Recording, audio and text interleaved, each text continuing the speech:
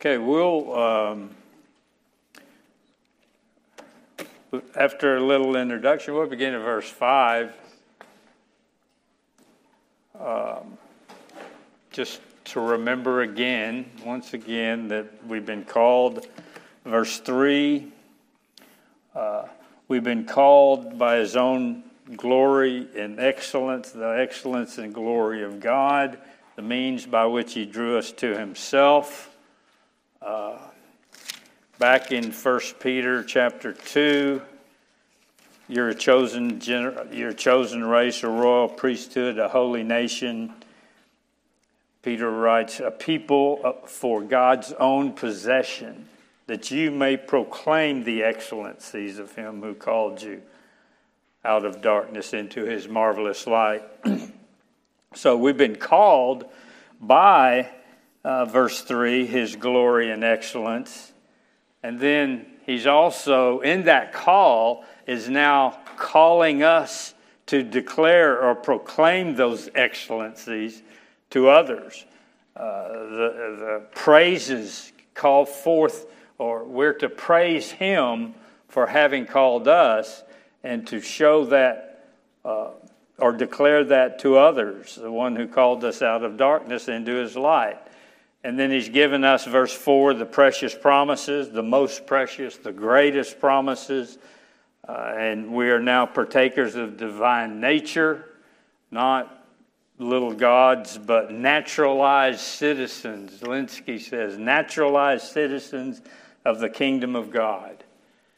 And so in this inherited divine nature that we have as children of God, everything that is of the kingdom that is ours, He's speaking to there in verse 4. He's granted to us precious and very great promises so that through them you may become partakers of the divine nature, having escaped the corruption that is in the world because of sinful desires.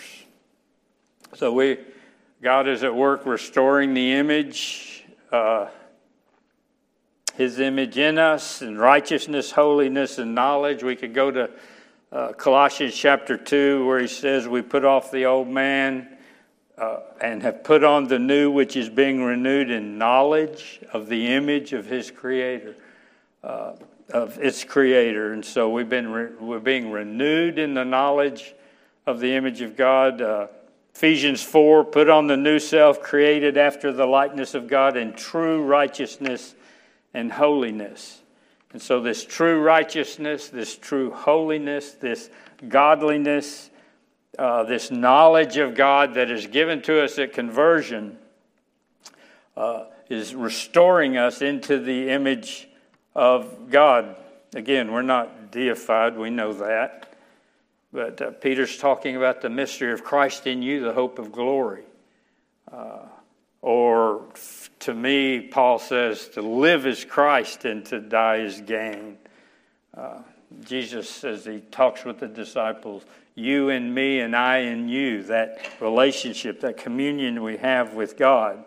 And because God has done all of this, verse 5, for this very reason, make every effort to supplement your faith with virtue, and virtue with knowledge, and knowledge with self-control, and self-control with steadfastness, and steadfastness with godliness, and godliness with brotherly affection, and brotherly affection with love. And so, having escaped the corruption of the world, which we escaped that corruption, the corruption in the world that is that which causes the downward spiral of life, the corruption that is in the world, leading to destruction. We've escaped that. The world is full of men and women are full of this corruption. And it's because of sinful desire. That's an important passage. I mean, just an important phrase, because of sinful desire. The reason I say that, so many Christians, so many conservative Christians tend to avoid the world, thinking that, if if we can retreat from the world, then we can stay unspotted by the world. Here's 1 John 2, all that is in the world, the desires of the flesh, the desires of the eyes, and the pride in possessions is not from the Father, but is from the world. And the world is passing away, along with the desires, but whoever does the will of God abides forever. What Peter is not saying is that we can escape the corruption of this world by running away from the world, by breaking out or avoiding entering into somewhere. The corruption in the world is the outworking of sinful desires, of lusts that are within, which is what James says. That's where the conflicts come from. The conflicts don't come, you don't make me mad. You do something I don't like, and then within I respond. The evil desire comes up, and then I get mad, and then I tend to respond. But it's inside, it's the desires inside that are troubles.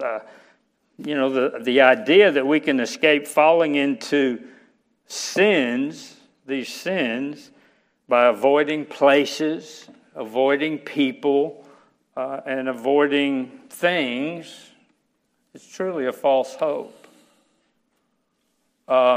We do avoid evil people, things, places, and things, but that doesn't get rid of the evil desires within.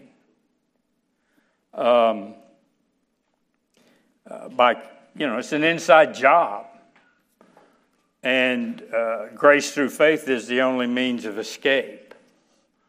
But when we come to Christ, we have escaped these corruptions. 1 Corinthians 6. Turn to 1 Corinthians 6 for a minute.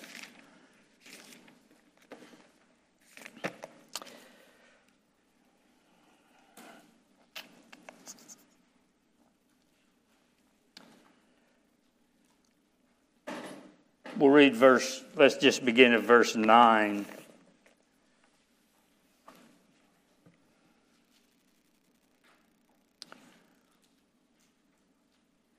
Do you not know that the unrighteous will not inherit the kingdom of God? Do not be deceived. Some people are deceived that they can live unrighteously and enter the kingdom of God. Do not be deceived, neither the sexually immoral, nor idolaters, nor adulterers, nor men who practice homosexuality, nor thieves, nor the greedy, nor drunkards, nor revilers, nor swindlers will inherit the kingdom of God. I would say that it's not someone who commits a particular sin that's in this list.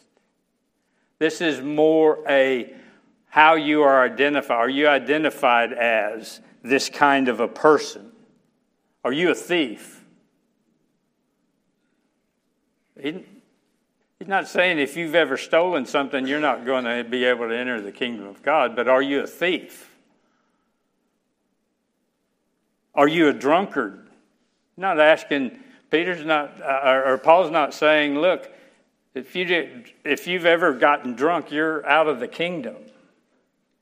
It's being identified as this. You will not inherit the kingdom of God. If this is your lifestyle, habitual sin, will not inherit the kingdom of God. The end of verse 10. Verse 11. And such were some of you, but you were washed, you were sanctified, you were justified in the name of the Lord Jesus Christ and by the Spirit of God. Such were some of you. The world will teach you, some of these, the world will teach you, if you're an alcoholic, you're always an alcoholic.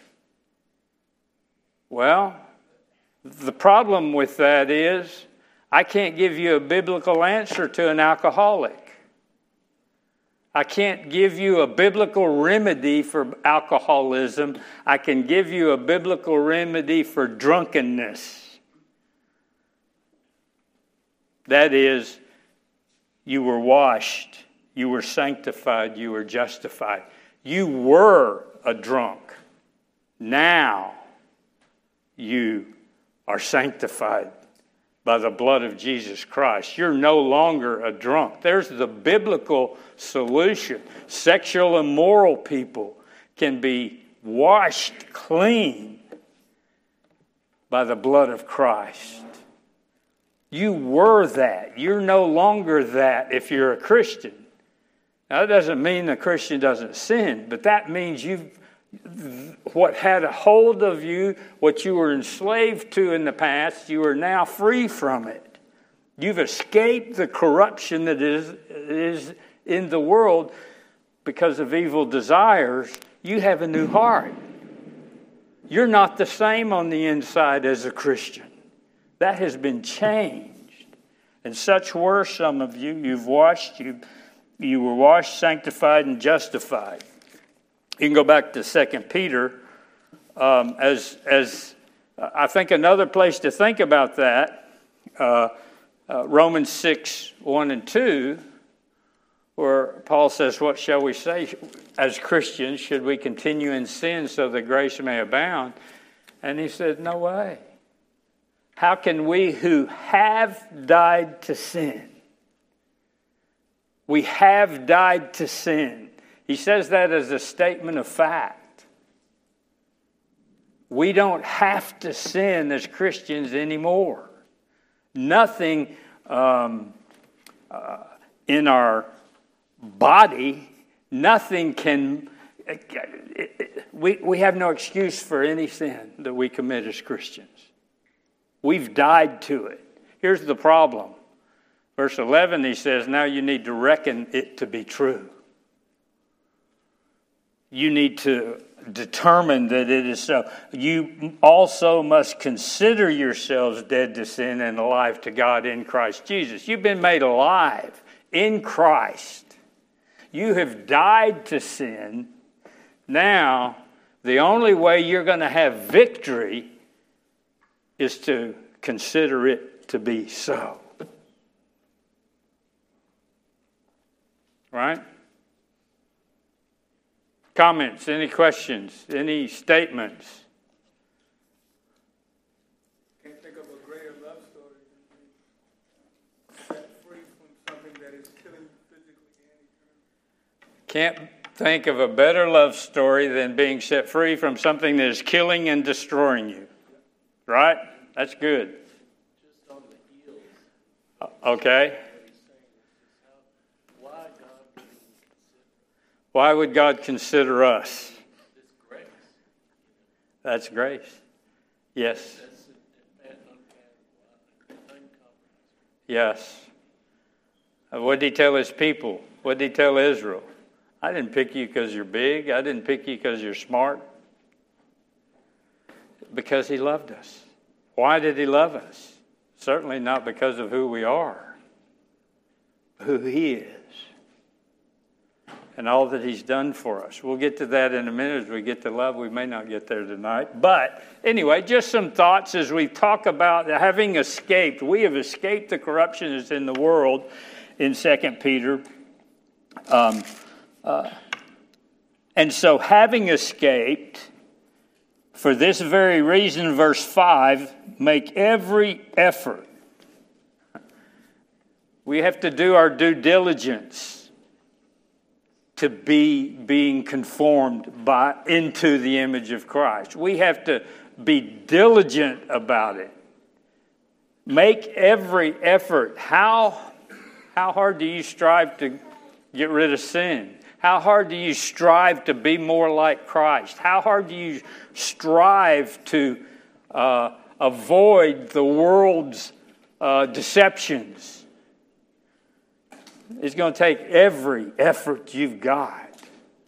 Make every effort, he says there, verse 5, to supplement your faith.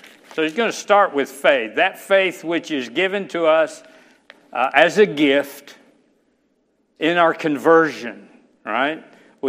God has given us the gift of faith. And he says, make every effort to supplement or to add to your faith. That's the beginning of the Christian life. Enables us to trust in Christ. We're called to add what God has already given us. And then he gives 7 Christian characteristics that are developed. He calls us to develop in sanctification, in the process of being sanctified. It's the working of the Spirit and our obedience of faith, working together to make us more like Christ as we go on the journey. We have this faith given to us when we believe, and now he says, add to this faith these 7 things. The first one, for this very reason, make every effort to supplement your faith with virtue. I struggled with this. It took me probably half the time working on these 4 or 5 verses with this one word, virtue, because it's just so, for me, it's just so hazy.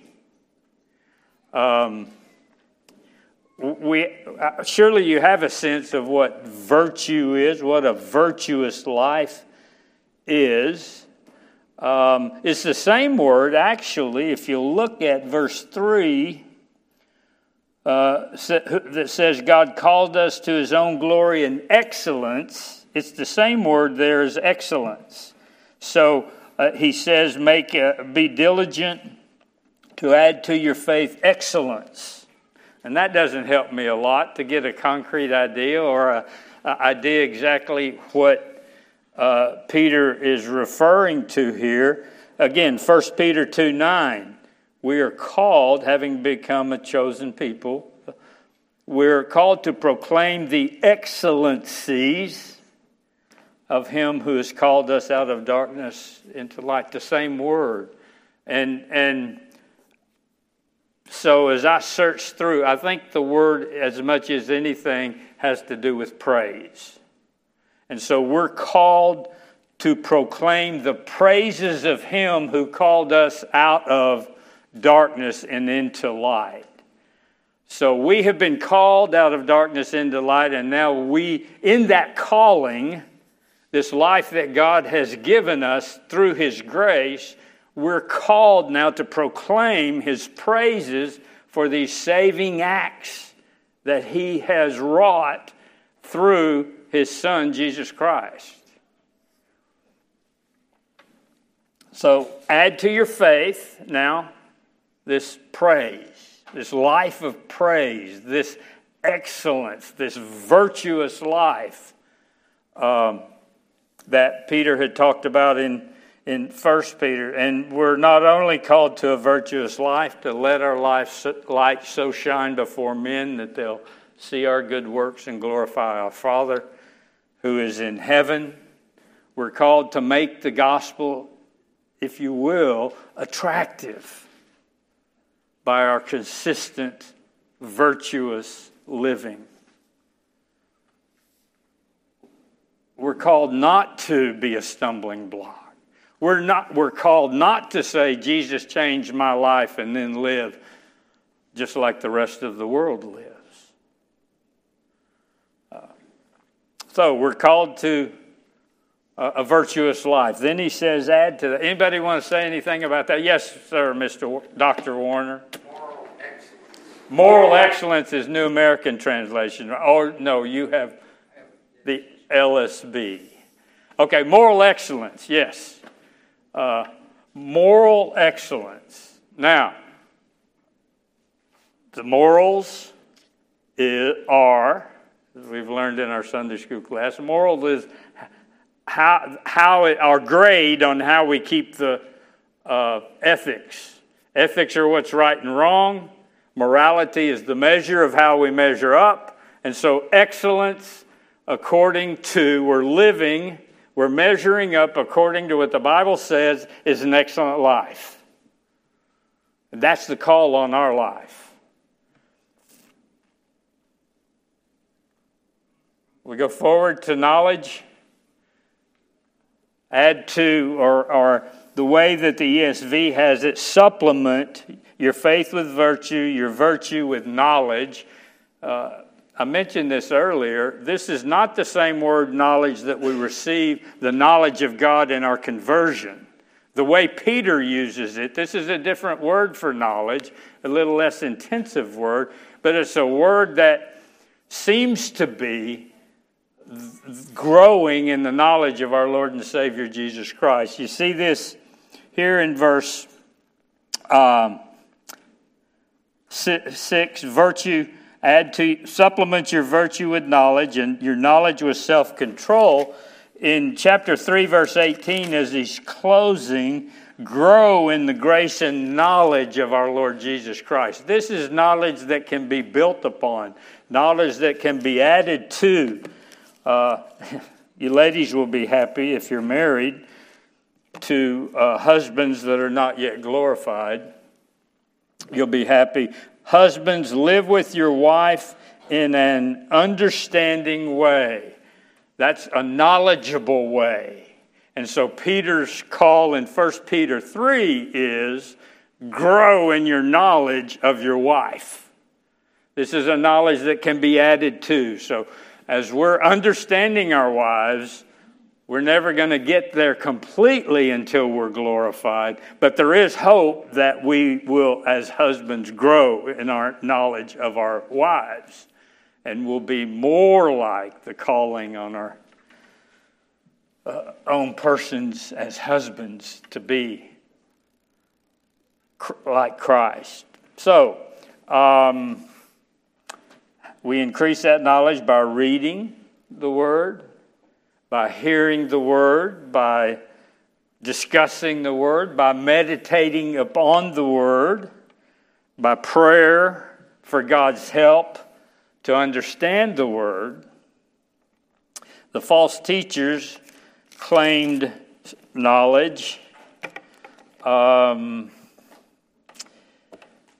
claimed some new knowledge, and people, chapter 2, verse 3. Look at verse 3 of chapter 2.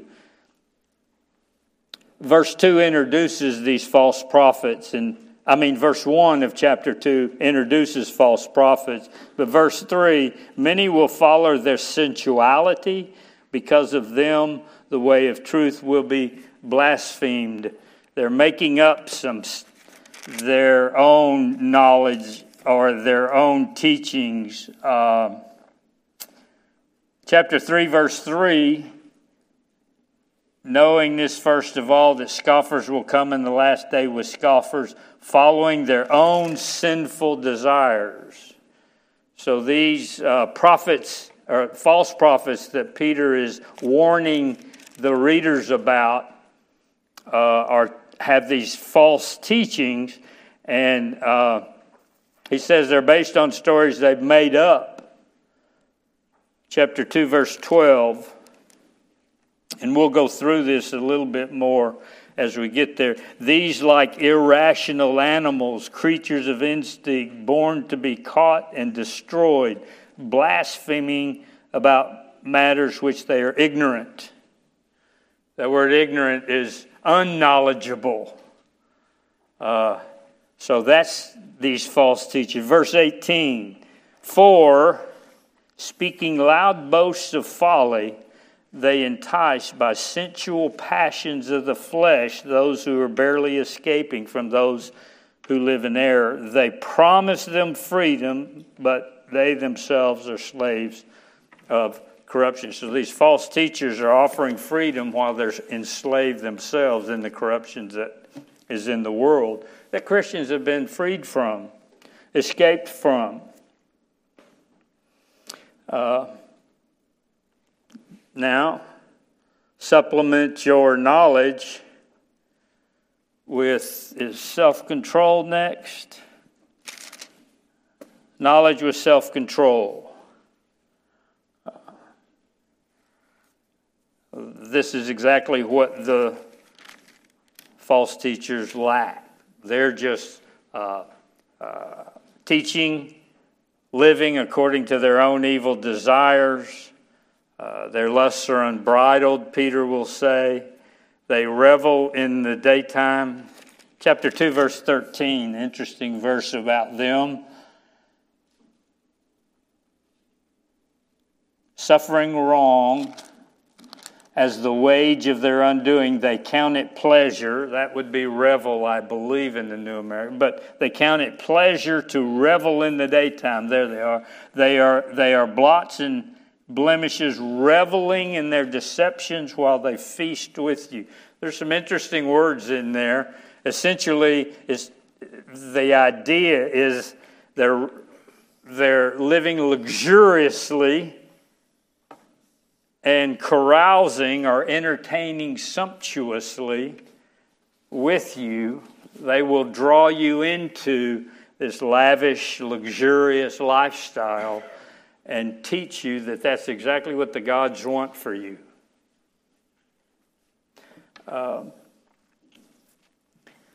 So through increasing your knowledge of the Word and the power of the Holy Spirit who indwells you, you'll be able to keep your desires under control, to reject their teaching.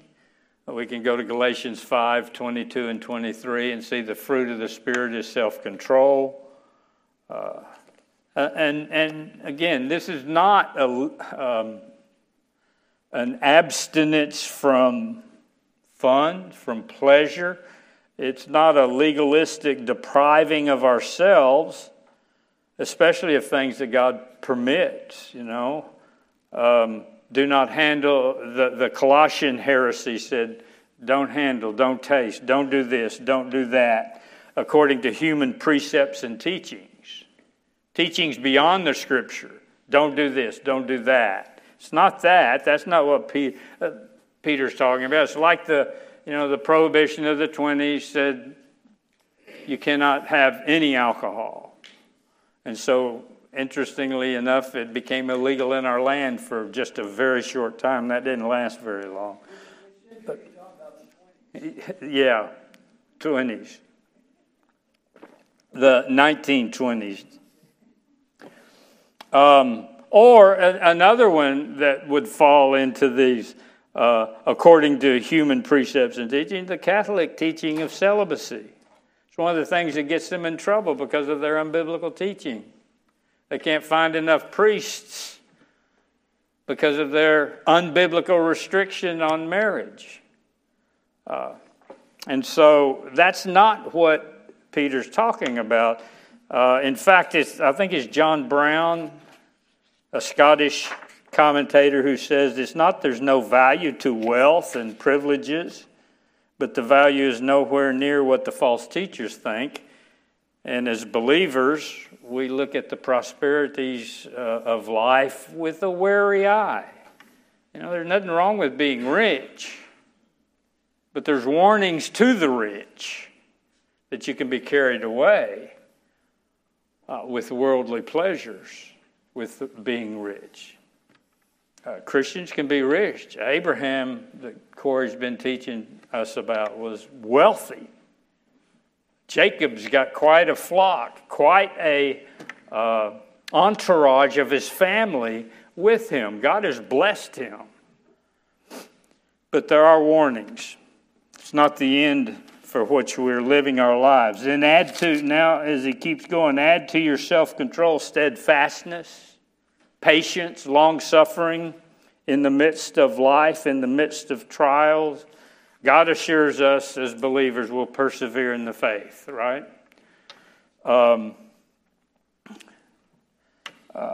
Because he keeps us for himself. But Peter's speaking about more of a practical day-by-day perseverance.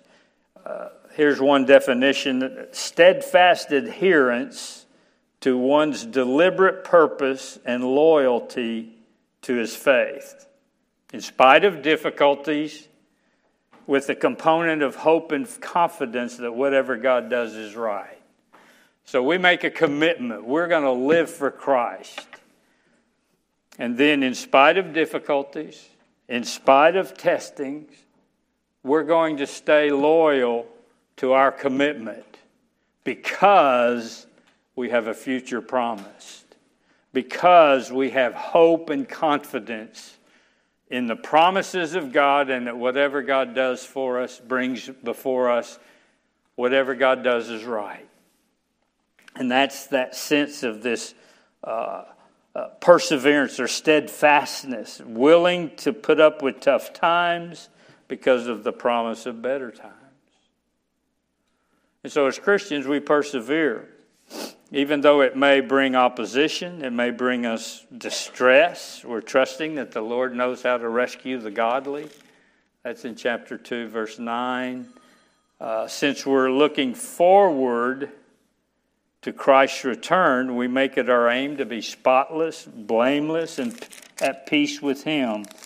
There, 3:14, as Peter closes his second letter. Therefore, beloved, since you're waiting for these, be diligent to be found by Him without spot or blemish, and at peace.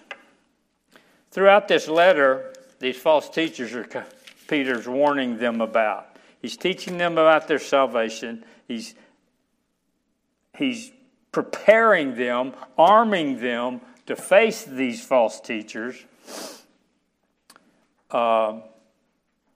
He's not afraid that they're going to fall away so much because of the hard times, but by the enticements, the worldly enticements from these false teachers. These who refuse to believe, to submit themselves to the Lord who bought them, as Peter will say, and we'll look at that passage later. But also, they refuse to believe that Christ is returning. Where's the promise of His coming? It's been for them, they say, they're saying it's been 30 years. He said He was coming back. It's been 30 years. He's not back. Jesus isn't coming back. And we say, well, it's been 2,000 years. And some will say, is He really coming back? Well, He promised He would. And He'll be back when it's time, when He says it's over. Until then, it's the day of salvation.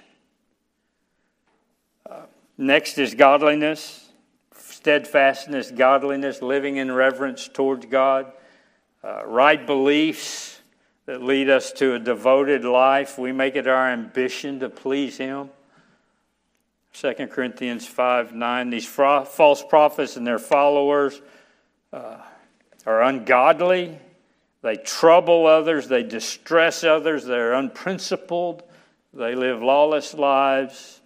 And so this points out the importance of perseverance, a commitment to Christ with God's help to continue in the faith, and then this godliness of the readers.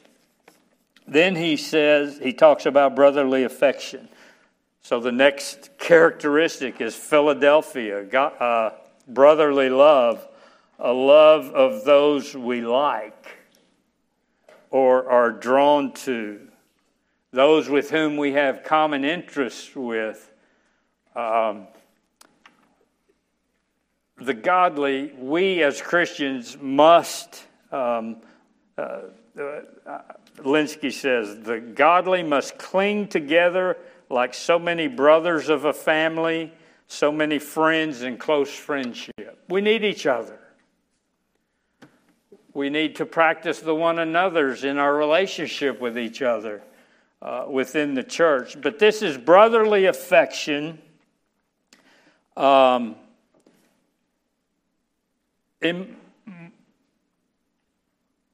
Mostly with those we like, we have common interests with, we'll hook up and become friends. We'll be friends. There'll be friendships amongst us.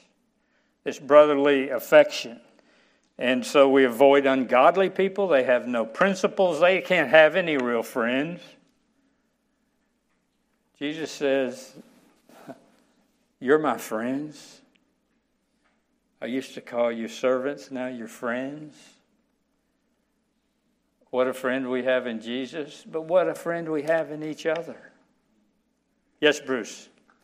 Like you were saying in the beginning, that we can't withdraw from the Yes. Good. In community. Community. Unity together. Yes. Now, last is love. He ends here with love. In contrast, and this is, I'm going to draw on Lloyd Jones. I've been reading a book on Lloyd Jones, Martin Lloyd Jones.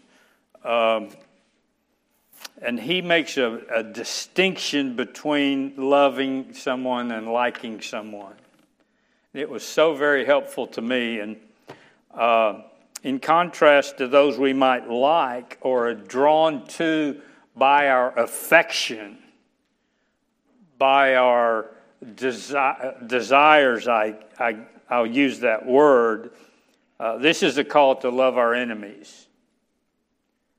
This is agape love. This is a love. You can't show the love of affection. You can't show brotherly love to your enemies. In fact, from the root word of phileo, which is love, the affection, the root word of that is kiss. You can't kiss your enemy. They're liable to slap you back. But as we're called to love our enemies, it's the gospel, right? God so loved the sinful world, the fallen world, knowing the world and the people in the world completely and perfectly. He knew us. And he set about cleansing it. So we're to love even our enemies because God first loved us. We're to love our enemies, understanding their alienation from God, and becoming set on helping them to be freed from their enslavement, from the corruptions of the world that is dominating their life. Jesus warned and denounced his enemies, right? Is that love? Yeah. Yes, that's love. That's loving them enough to tell them they're in deep trouble as they reject him. I mean, it's like us loving our children, right? When we have to discipline them. He truly loved them. He didn't like them. He didn't embrace them. He didn't call them brothers. He didn't call them friends. And Lloyd Jones says, liking is something natural and instinctual. It's not the result of effort. Right? Liking someone. I like Jason here. We talk a lot. It's not hard for me to like Jason. Liking is natural and instinctual. Lloyd Jones says love is the opposite of liking. Goes beyond natural and instinctual. Looks past what it does not like in order to act kindly toward the person who has many flaws. Loving those we do not like means that we treat them as if we like them.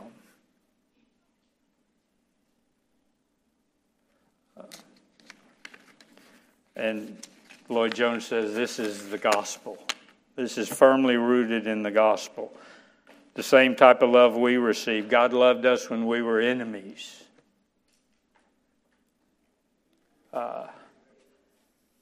Not when we were friends.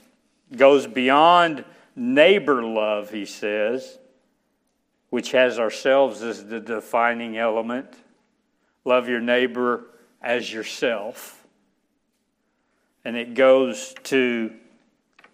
makes Christ the defining element. Love your neighbor as I have loved you. Goes past the golden rule, which It says we do to others as we would have them do to us. But he says gospel love means we do to others what he has done for us, not as we want them to do to us.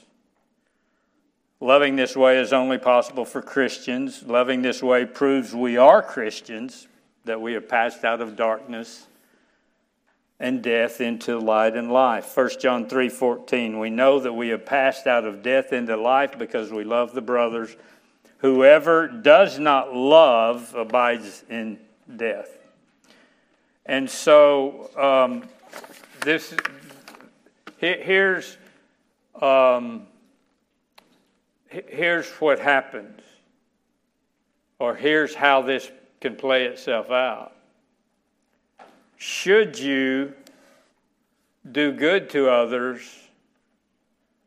even if you don't want to? Will it count with God if your heart's not right?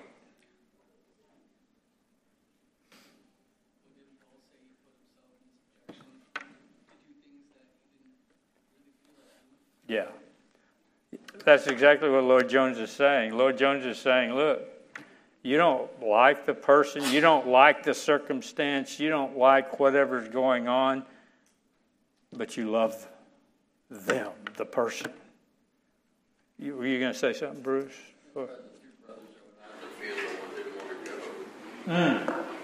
One didn't want to go, but he went. The other one, yeah. And you say, well, look, I can't do that. I can't love my enemy. I can't do for them something that I don't want to do. And so here's what Lloyd Jones says about that. First off, see that the sovereign God is the source of this love. Right? Faith comes only because God gives us the gift of faith because he loved us before the foundation of the world. We only love because he first loved us.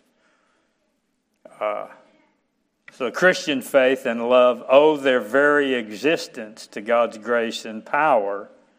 And he says it is here that we see how our ideas of what the Christian is fall hopelessly short of biblical teaching.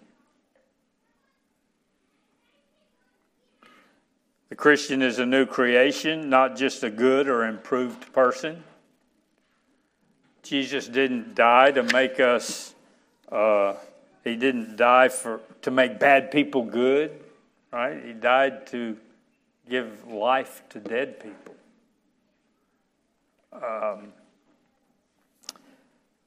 And so love is a result of being created in Christ, not something that comes natural to a natural man. It's supernatural. It requires a new birth. So he says, see the sovereign God as the source, then apply faith to the situation. We receive the gift of faith as we're converted. Then we're called to live a life of faith. Faith applied into our life daily. Without applying faith to life, Jesus says you have little faith. It will lead to an impoverished life at best. Without a lived out faith, Lloyd Jones says it will lead to an impoverished life at best. At worst, I'll say it's wasted faith. It's not faith at all. If there's no result or no fruit from faith. Saving faith is active, it's practical. We exercise it, we put it into operation. And then thirdly, we walk in love. We put our doctrine into practice. We've been adopted. We're called to love because as children, we're children of God who is love. And we don't imitate God to become his loved children. We imitate God because we are his children. And the doctrine of the atonement, we love as Christ has loved us. And he loved us by giving himself up for us, and we're called to give ourselves up for others. So we got through verse 7, maybe 8. Any questions, any comments before we dismiss? Father, we thank you for this calling that you've given us as your people. It is a high calling. It's a calling that is not natural.